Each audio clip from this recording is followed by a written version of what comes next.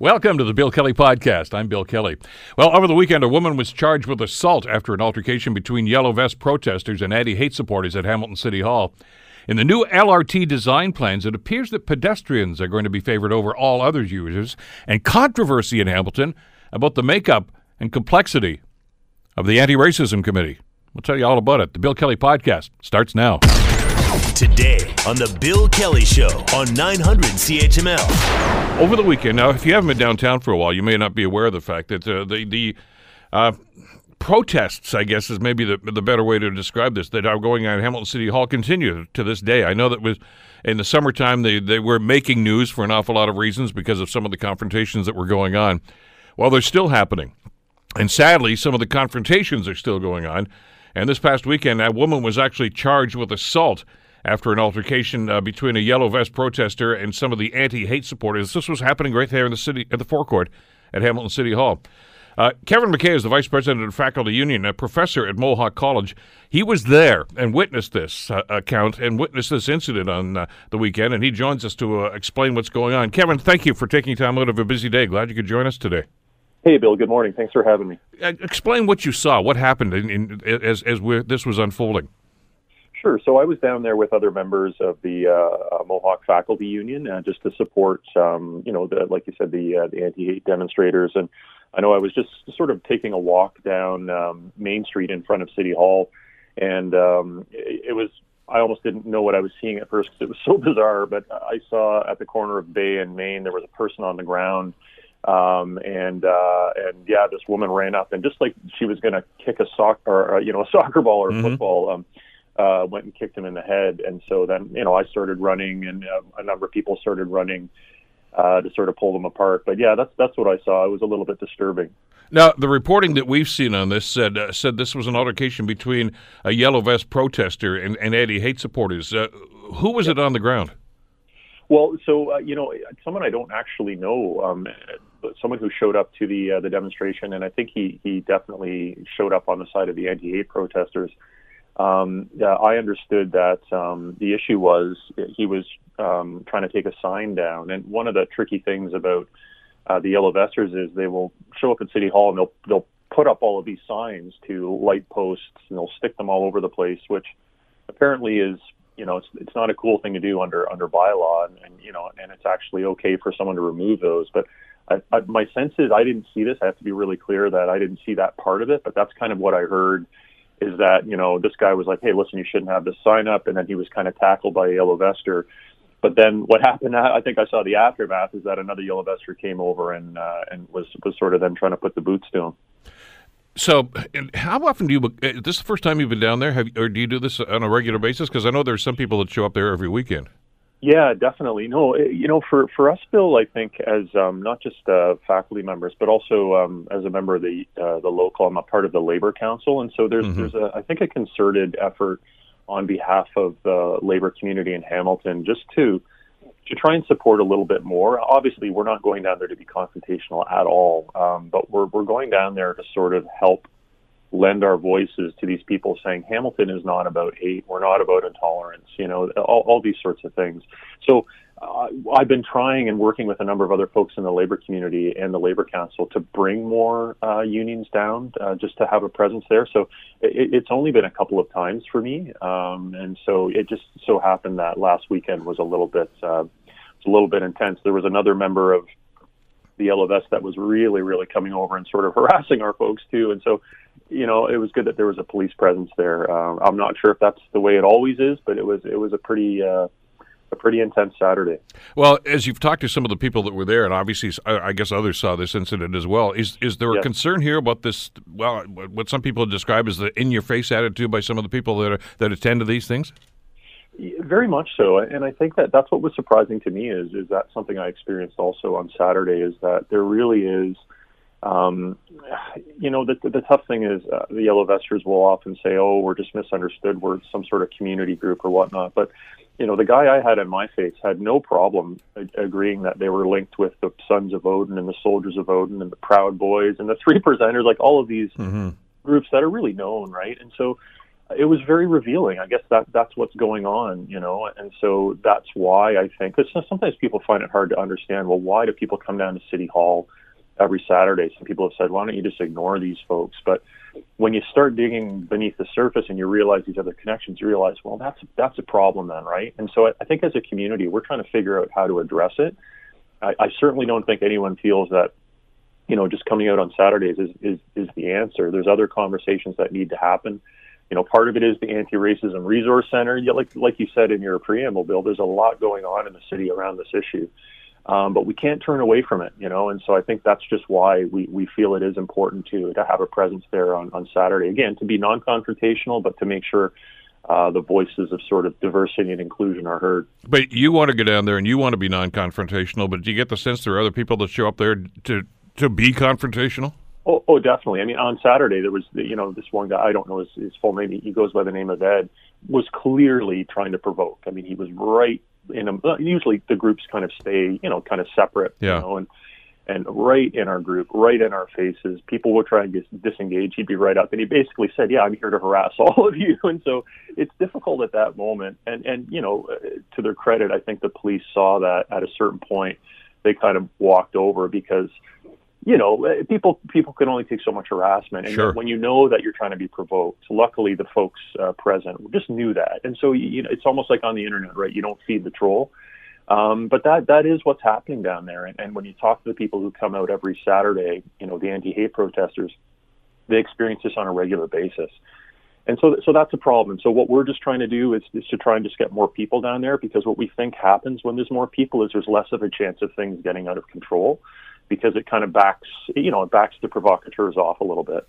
I got to ask you about, you mentioned there was a police presence there. Now, I've heard from both sides on this issue over the last number of months about the role that police play and the actions they play. As you saw this unfolding on the weekend, Kevin, how did police respond?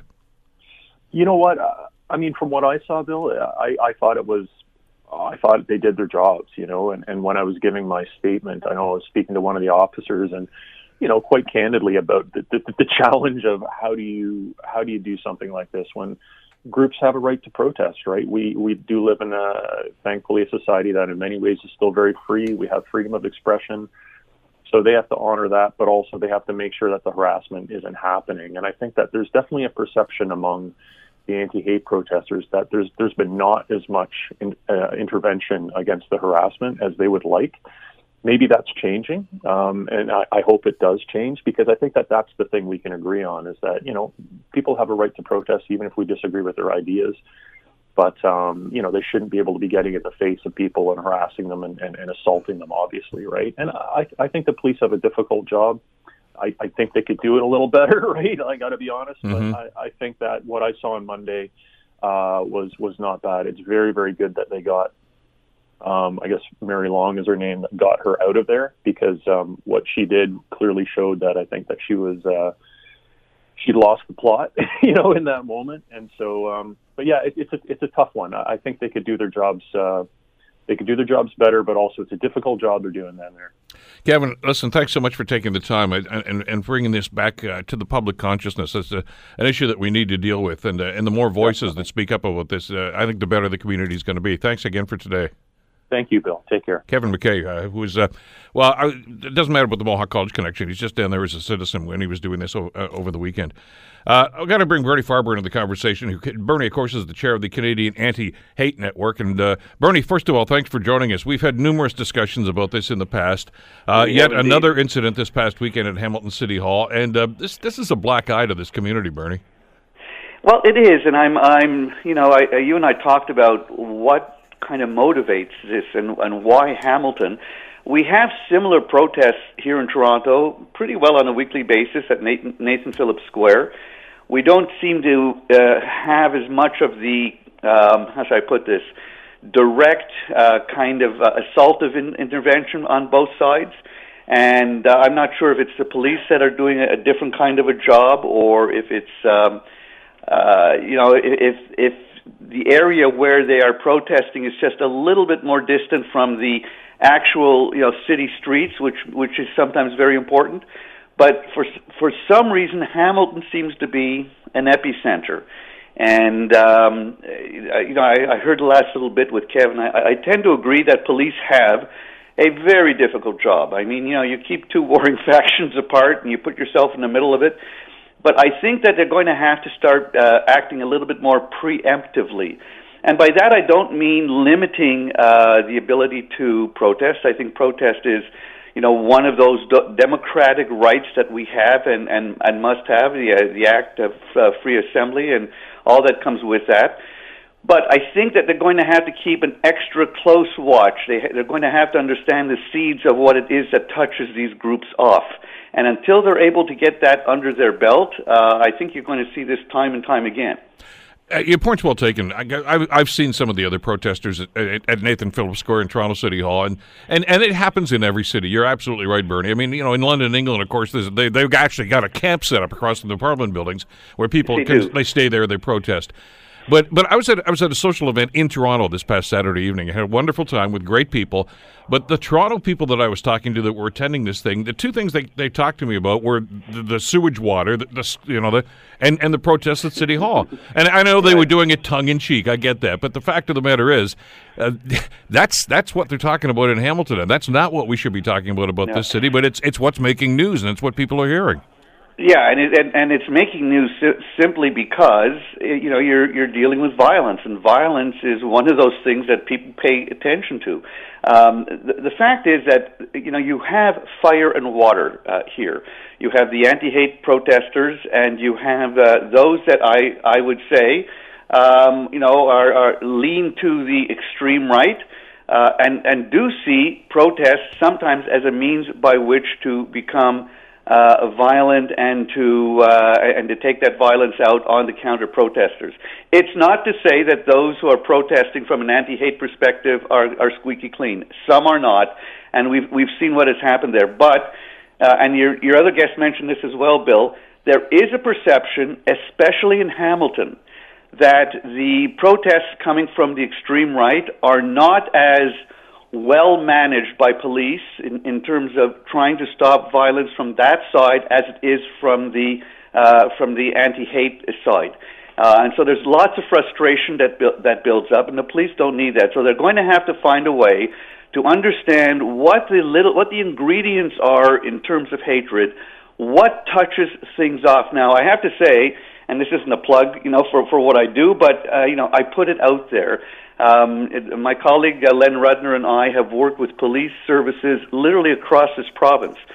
We work with York Region Police, Toronto District Police. We work with Ottawa Police Services in terms of helping them identify what is hate, what are the emblems that are out there, what are the trigger points, and if it's not us, there are others that do this similar kind of work.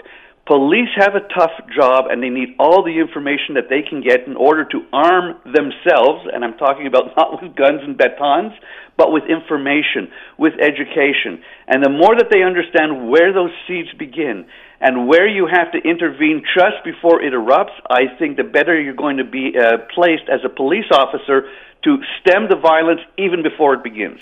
Well, and therein lies the problem, because I know in past confrontations, and I think that's a very apt word considering some of the things that we've heard in some of the stories, we've heard about that, and there are some people that are concerned about the police action or what they consider to be inaction in these situations.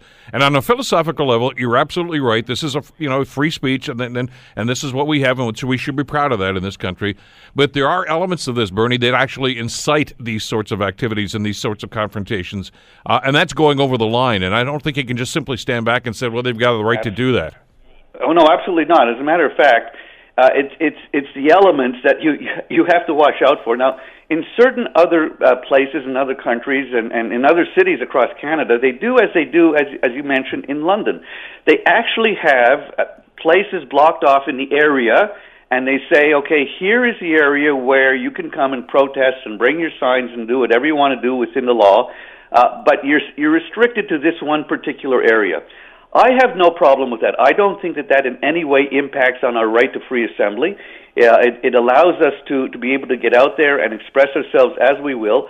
But it's an area that the police have studied, know the geography, have been able to cordon off properly, and are able to better control than if they're just in front of, City Hall, or if they're just in front of another major public building where they have to always improvise. This allows for protest. It also allows for the police to do what they have to do. And the other thing I would say, and this is where the city budget comes in, you have to ensure that you have the right number of people who are correctly trained in crowd control and in spotting danger points. And from what I've seen with Hamilton Police, I'm not sure that they are as particularly well trained as maybe some other larger urban forces. And Hamilton now is a city. It's a large city where people are using it as this gathering point, hate versus anti-hate. It's almost become kind of the thematic place to play out all of this, garbage that's going on. So it's an opportunity for Hamilton Police to find expertise in dealing with this, not just treating it as another demonstration. No, well, and we're going to have the chief on later on this week, and I'll certainly bring it up. Bernie, as always, thanks so much for this today. Thank you so much, Bill. Have a good day. You too. Bernie Farber, of course, from the Canadian Anti-Hate Network. Lots more to come in the days and weeks ahead as we continue this discussion. You're listening to the Bill Kelly Show podcast on 900 CHML. Update for City Council about the LRT project has got some people, very concerned, quite frankly. Carol Lazich has been on the show many times, of course. Carol and her family are the owners of an iconic Hamilton business that is right on the LRT route, and she has expressed her concern and her opposition, frankly, to the entire LRT project. Anyway, the article that was in The Spectator today and also covered, here at CHML, of course, has raised, I think, a lot of the concerns that are on the record anyway, but still I think are things that need to be talked about as this starts to unfold and we start to get more details. Carol sent me an email. I just want to read it very briefly, and then we're going to get into a discussion about this. She says, in reference to this article, I honestly do not understand in this age of technology why the city is delusional in its attempts to eliminate vehicular traffic. Hamilton has become a commuter city as one of Toronto's bedroom communities, so any effort to eliminate vehicles is completely unrealistic. As mentioned many times before, there will be no park and rides to accommodate commuters. What about the Hamiltonians coming in from Dundas, Waterdown, Flamborough, Stony Creek, and Ancaster? They're forced to drive because the city is prioritizing an antiquated LRT line that will only service the downtown core over a much-needed expanded bus system that could service the outlying areas and bring people into the city. She goes on to write, this LRT will not eliminate vehicular traffic. It will only cause added congestion, pollution, and danger to our city streets and communities. Thank you for the email, Carol. As I say, not new arguments, but arguments that I think have maybe been reincarnated now because of some of the changes that seem to be happening. The essence of the report here says that the LRT system is going to include fewer lanes for drivers, shorter crosswalks, changes near Tim Horton Field, by the way, and if changes are going to favor pedestrians over all others. And this is going along the King Street route, of course. It was presented to the General Issues Committee last week, and a number of people around the community are concerned about this. I want to bring John Best into the conversation. John, of course, is the publisher of the Bay Observer, and John, of course, and the Bay Observer have been studiously studying the LRT issue and carefully writing about it and trying to present both sides to this. John, thanks for joining us. Glad you could be here today. My pleasure, Bill. I know that there are those that will look at the past municipal election, John, and say, well, that was really a referendum on LRT, and that means most Hamiltonians want this. I'm not so sure that's the case, really. But the project, at least as we talk now, is still going through. But it seems that those who are opposed to it are getting very upset about some of the changes that were announced and some of the details about this. And even some of the people that were, quote-unquote, in favor of it are getting a little skeptical right now. What's your read on this? Well, I can't understand why they're getting upset, to be honest. I mean, there has been some changes made based on this report that was presented to GIC last week. But the fact is, the LRT was going to be a major disruptor, maybe even a total, at the end of the day, would result in the removal of pretty much any traffic on King Street, particularly through the downtown. I mean, Bill, you get two tracks down the middle of King Street through the downtown, even if they take back all those bump outs and so on.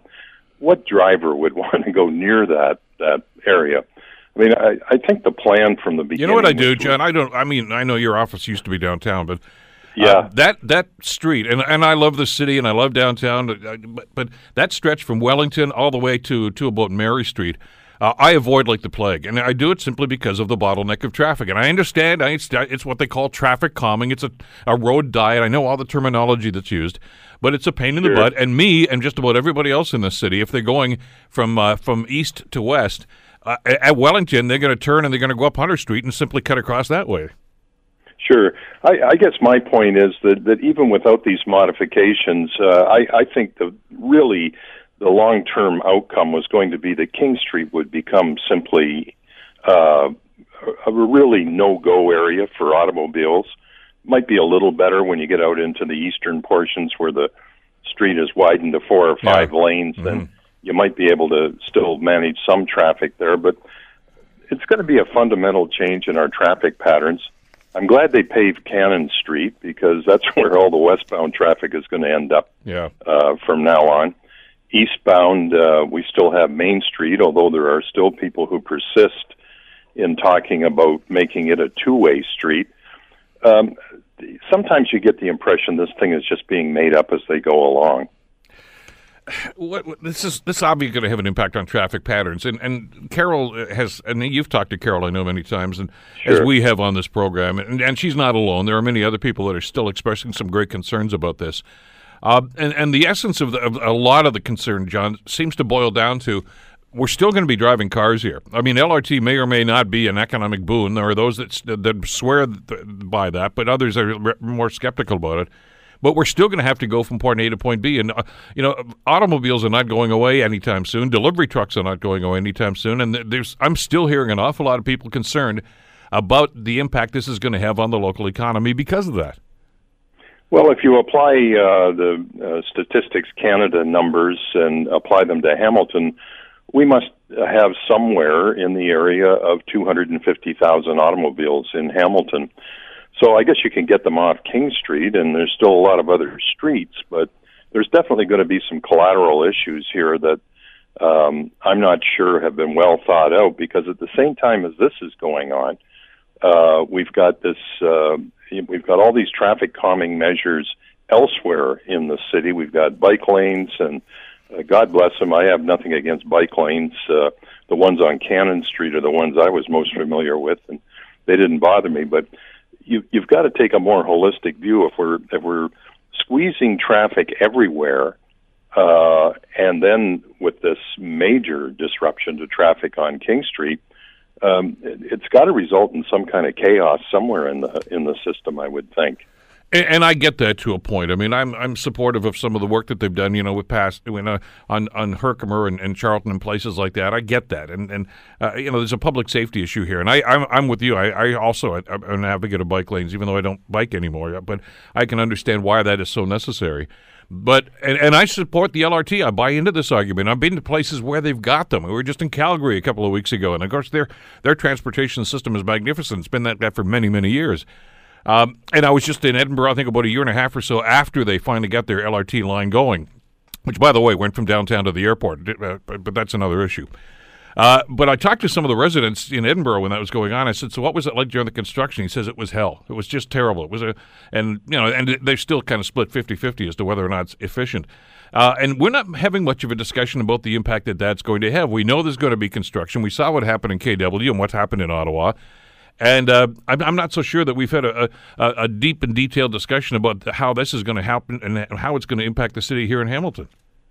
Well, what we're doing is sending a bunch of kids out in green blazers, but it's all feel-good stuff because nobody.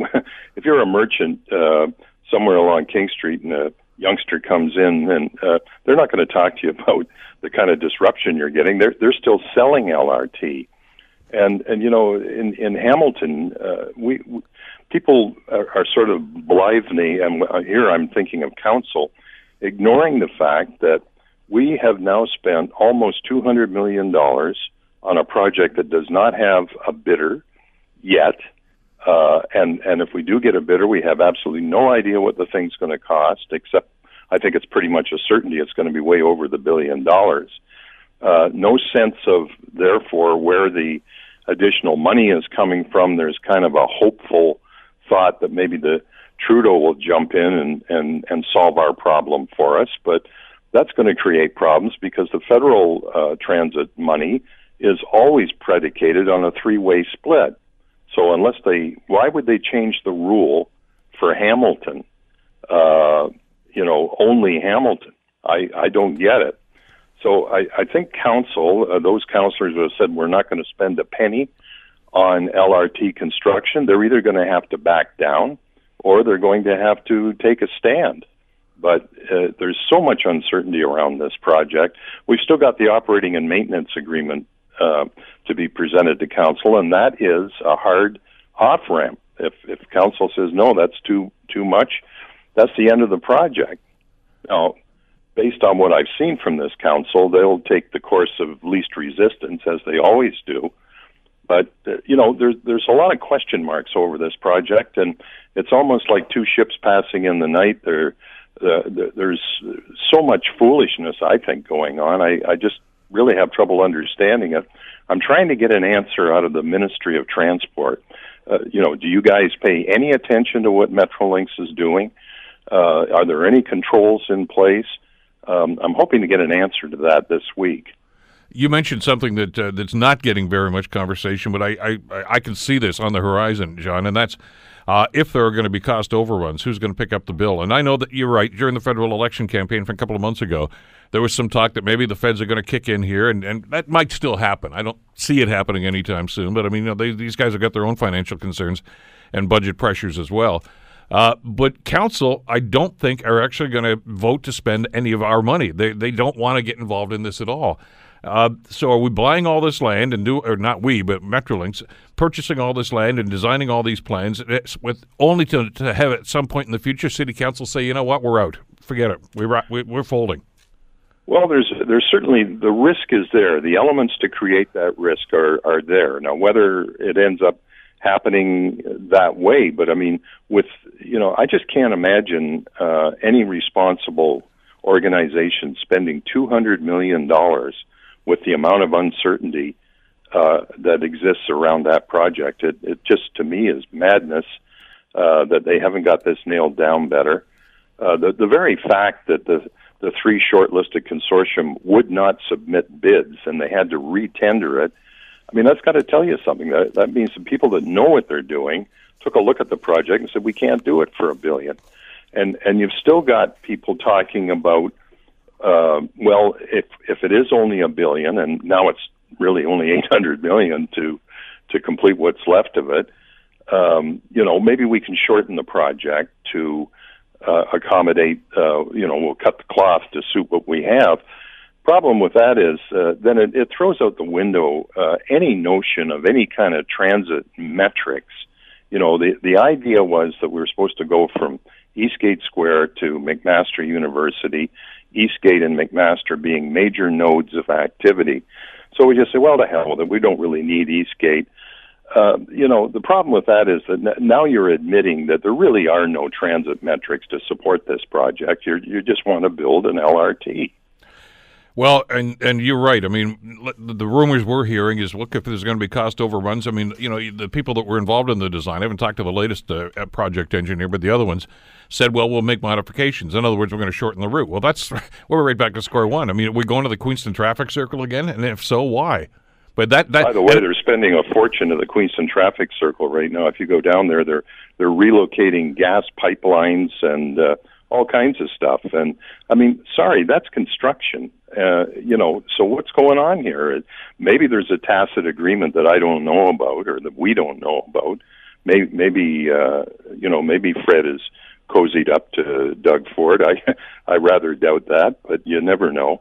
There's just a lot of people sitting on their rear ends right now with this very serious issue looming in front of us. And nobody seems to want to talk about it. And I know that, there are those that are going to say, well, the debate's over and done with, and we're moving ahead with this, and we've got the okay from the province, and that's sort of the case. I know they've committed to do it, they've committed to maintain the promise that was made by the previous government.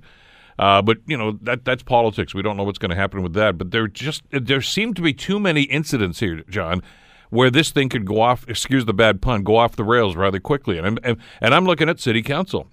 There are not 10 votes that are saying, yeah, we want to make this thing come hell or high water. Well, what disappoints me about council is there were 3 or 4 members of council who openly supported the candidate who was opposed to the LRT. They went against, they campaigned against Fred Eisenberger.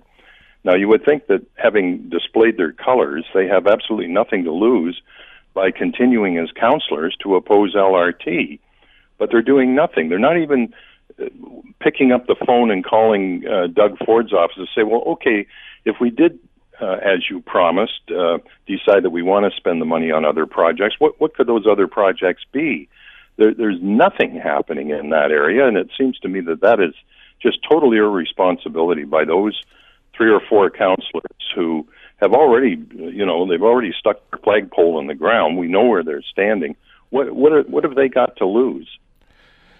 I don't know. And as I say, their silence is deafening at this stage. But by the other token, this, push is going to come to shove really, really soon here. And we're going to have a discussion at City Hall about whether or not there is going to be some financial responsibility here on behalf of City Council. And that's when I see these people jumping up and say, whoa, we're not going to do this now. And how much are we going to? The time to dig into this is now. There's time to ask some questions, and the questions need to be asked at the ministerial level at Queen's Park, not fooling around with Metrolinx officials. I mean, they've drank the LRT Kool-Aid. There's no point talking to them. What you need to be talking to is the Premier and Carolyn Mulroney. Those are the people at the end of the day that can bring some sense to this project. But in the meantime, it's business as usual, and they're moving ahead on this. And where are those voices? I mean, as you mentioned, this was presented to the General Issues Committee last week. I've heard from an awful lot of councillors, and you've done stories about a number of the councillors, John, that are opposed to this, and they just see this as a big, huge headache. I didn't hear anybody speaking up at the General Issues Committee meeting about that. They are hoping that the problem will solve itself so that they don't have to make a decision that's the slightest bit controversial. Well, do they know something we don't know? I don't know, but I mean, you look at councillors like Tom Jackson that have been skeptical about the project. You look at people like Terry Whitehead. I mean, these people returned by huge majorities. They have absolutely nothing to lose by taking a firm stand. But for whatever reason, they go along to get along. I don't know. You were on council. Maybe what's holding them back is a fear of having projects in their wards canceled or moved further down the list of priority projects. Maybe that's the kind of thing that happens. I don't know, but there's something weird going on over there. It certainly is. In a year where the weirdness never stops. Yeah, there's a lot of subcategories to that statement, and we'll have to we'll get into those as we go through the course of the day here. John, thanks as always. Always a pleasure. My pleasure, Bill. John Best from the Bay Observer. And the point's well taken. Like, I get the arguments, and I can see the cost benefits, and I see the economic benefits of the LRT once it's done. But I'm still hearing from a lot of businesses that are concerned about the construction phase and whether or not this is actually going to happen. And if it's going to cost more than they say it might cost, what are they going to do? Are they going to cut it back again? Is it not going to go to Eastgate Square? We don't know. Where is that discussion? I mean, this is our city. This is our community. And there's an awful lot of people that have a vested interest in how this is going to happen or if it's going to happen and when it's going to happen. And we're not getting a whole lot of answers to this point anyway. You're listening to the Bill Kelly Show podcast on 900 CHML.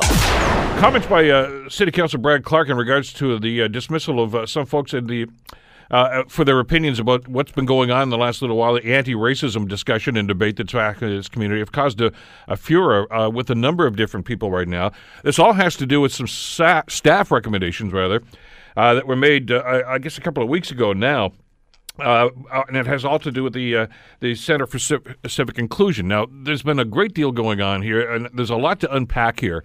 But the fact of the matter is some of these staff recommendations, which, by the way, were endorsed by the council committee, seem to have caused a great deal of consternation from those that are impacted by this. Joining us to talk about this is Kojo Damptey, who is the manager of programs for the Hamilton Center for Civic Inclusion. Kojo, welcome back to the program. Great to have you with us today. Yeah, thank you for having me. I'll talk about Councillor Clark's opinions in just a couple of seconds, but the greater concern, I think, and I know you've commented about this with the media as well, Kojo, are some of these recommendations for the Hamilton Center for Civic Inclusion.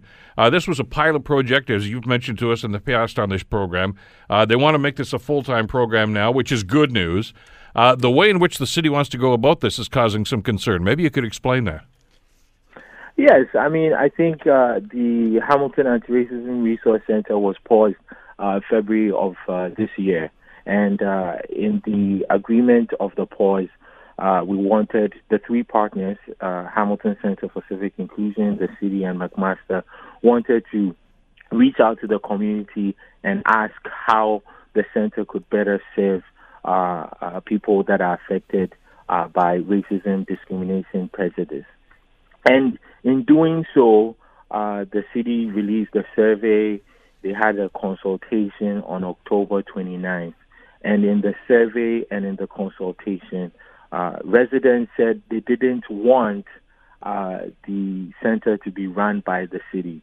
But then in the recommendations that were submitted to the Audit and Finance Admin Committee on Thursday, that's exactly what they did, even though they're saying that the city would run it for an interim period of between 6 to 12 months. But again, residents outstandingly said that they don't want the center to be run by the city. So I think that is the critical piece that is frustrating for many residents in Hamilton. I know there were some recommendations, a series of them, Kojo, but I think it really kind of boils down to one main issue here, which seems to be the city is saying, look, we're funding this thing, so we're going to run it, and we're going to tell you how you're going to run it within the parameters that we will set up. That seems to be the crux of it, doesn't it? I mean, I'll let the city describe what they feel, but from our perspective and from the residents and community members that we've been speaking to, they are just dismayed that they would go through a whole process of not having a center, doing these consultations, providing their input, and then have the city say that we're going to run this.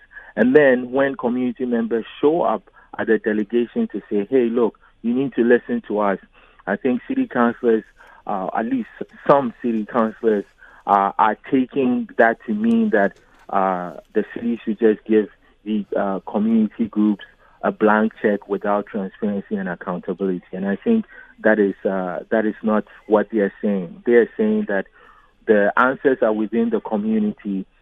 We understand how racism impacts different communities, and we have some input in terms of how that would work. So let community take a lead on this, and obviously have some measures, some accountability measures and transparency measures to ensure that obviously the money is being spent and utilized to address racism in Hamilton. Yeah, what they want to do, according to these recommendations anyway, the city will assume full responsibility for the interim operations of the HARRC and then play a major role in establishing an independent board of directors. Also, the governance model in terms of reference. Did you get any sense at all, Kojo, that you and others are going to have any input into that, or is this simply going to be directed by the city? Yeah, so we haven't had those discussions, right? So I think that's also a problematic point for the Hamilton Center for Civic Inclusion, because if we had those discussions prior to the recommendations that were presented on Thursday, then we would iron out what that would look like. But then those discussions never happened. So then that is why our organization and community members are dismayed and asking who's going to be responsible for recruiting the board members, who's going to be responsible for writing the terms of reference, who's going to be responsible for putting a call out. All of these things haven't been discussed in detail, and they've been presented as recommendations for council to vote on. So those are the troubling aspects. We are surprised that this actually passed without a whole lot of discussion. I know there was only one councillor, as I recall, that actually voted against these recommendations. Yes, and I think in the comments that Councillor Maureen Wilson made, she talked about process. Yeah, and I think that is what community members and the Hamilton Center for Civic Inclusion are also talking about, right? You're saying that you want to have community involved. you're saying that you want to listen to the community. So then listen, take those recommendations in before making your decisions. And if you're going to make the decisions, you have to ensure that community members know exactly what those decisions are and how those decisions impact their lives with respect to racism, discrimination, and prejudice in Hamilton. I mean, this is not as if this is a brand new idea. As you mentioned, this is really just the continuation of a pilot project. And you guys have been there. I mean, I'm surprised that they would move ahead with recommendations like this without bringing you into the conversation and saying, look, you've been doing this for a while. It's a great idea. We can make it better. But you just sit back there and we'll tell you how to do it. That doesn't seem proper. Yes, exactly. It doesn't seem proper. And then also, I think people should realize that while the Hamilton Anti-Racism Resource Center was paused, Hamilton Center for Civic Inclusion has been dealing with responding to racist acts in the city, right? So I think that if we had that discussion, then we would be able to give them some information in terms of some of the issues that we are facing. Racism in schools, racism in the workplace, racism in public spaces, right? So we are doing that work. And if we're going to be building collaborative partnership, then we have to start doing that meaningfully. And then also, we shouldn't take the community for granted. When we do a community consultation and they say X, we should deliver on that. Because if you don't do that, then you are breaking the trust within the city and the community, which already that trust is at low levels right now, because our city here is known to have the highest hate crimes per capita in Canada. Mm-hmm. Because the two buzzwords that we heard as this conversation was going on, and this goes back to a conversation I think you and I had back last summer, is this committee is supposed to be independent of City Council and it's supposed to have a certain sense of autonomy, but it doesn't sound as if that's the way it's going to be crafted, the way the council recommendations are anyway.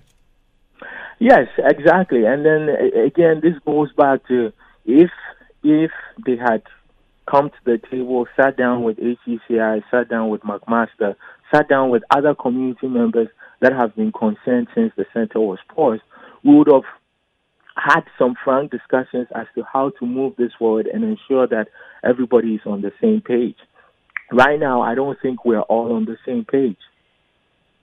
And that segues very nicely, I think, into some of the controversy about some of the comments made by Councillor Brad Clark about this, who has been a strong advocate for this committee in the first place. But how do we get to this stage, Kojo, where this all of a sudden becomes an us versus them idea, where the contention seems to be, and I don't know if there's any truth to any of this stuff, that there are some people that say, well, look, white people can't be on this committee because they have no idea what anti-racism is like. They have not been victimized by this.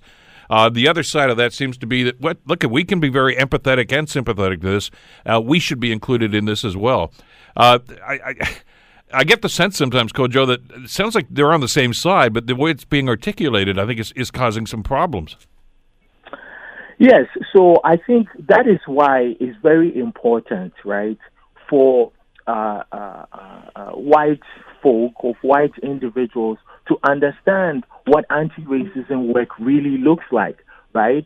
So we are not saying that white individuals cannot be supportive of anti-racism work, but then when you're doing the literal work, developing an anti-racism center, then you should be centering the voices and the experiences of people that have experienced racism, right?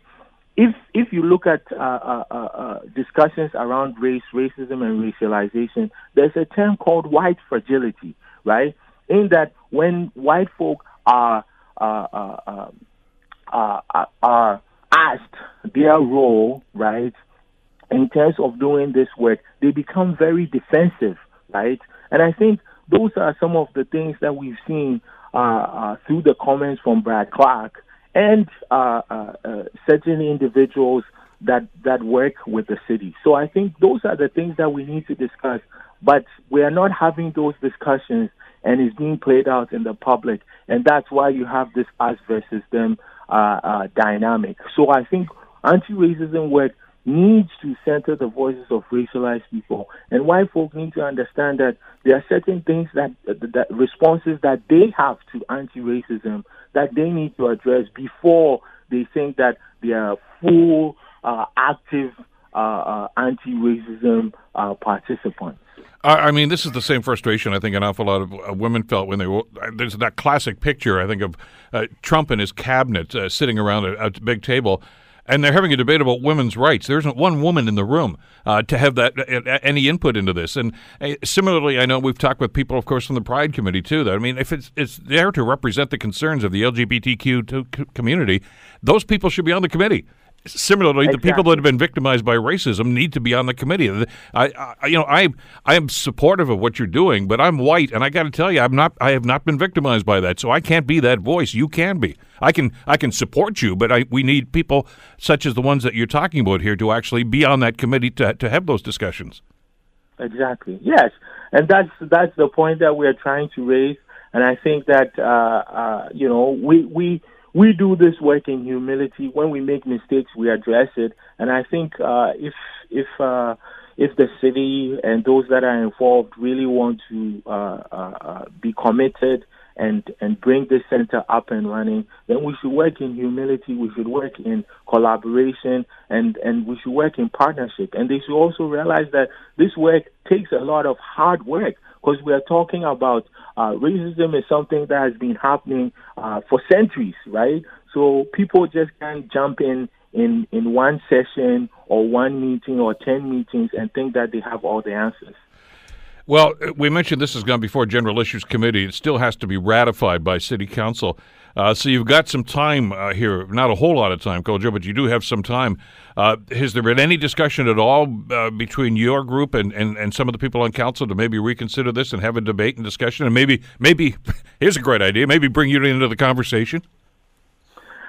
Yeah, we're going to do what we can. I think from our perspective, we are always trying to be in dialogue with all councillors to get a better understanding of how we can be on the same page. So we'll continue to do that. And I also think that there are a number of residents that came to the consultation, that took the survey, and they are also going to have their voices heard. So we'll see what transpires on Wednesday morning. Absolutely. And I know that one of the councillors is suggesting this is taxpayers' money and we have to be accountable for it. Well, yeah, but at the same time, you have to let people that are involved in this and dedicated to this to do their jobs too. And as you mentioned, there are models where there are reporting mechanisms. You don't have to have a committee that's populated by and run by City Council. The idea of a community group is actually people in the community that do that. It doesn't have to be city councillors. Exactly, and even and like I mentioned a number of times, even if city councillors want to be involved, there are ways in which they can be involved. So the fact that we're saying community needs to be involved it's not mutually exclusive, right? That doesn't mean that city councillors can be involved, and it doesn't mean that the community is asking for a blank check without reporting measures, accountability, transparency, and things to ensure that the money is being well spent. Well, hopefully, as they go around the council table on Wednesday at this next meeting, that there'll be a discussion about this, and hopefully they can modify this and get it right. Kojo, we'll be watching. As always, thanks so much for this today. Greatly appreciated. Thank you very much. Kojo Damptey, of course, manager programs with the Hamilton Center for Civic Inclusion. The Bill Kelly Show, weekdays from 9 to noon on 900 CHML. The Bill Kelly Podcast is available on Apple Podcast, Google Podcast, or wherever you get your podcasts from. You can also listen to The Bill Kelly Show weekdays from 9 till noon on 900 CHML. I'm Bill Kelly. Thanks again for listening. And don't forget to subscribe to the podcast. It's free, so you never miss an episode. And make sure that you rate and review.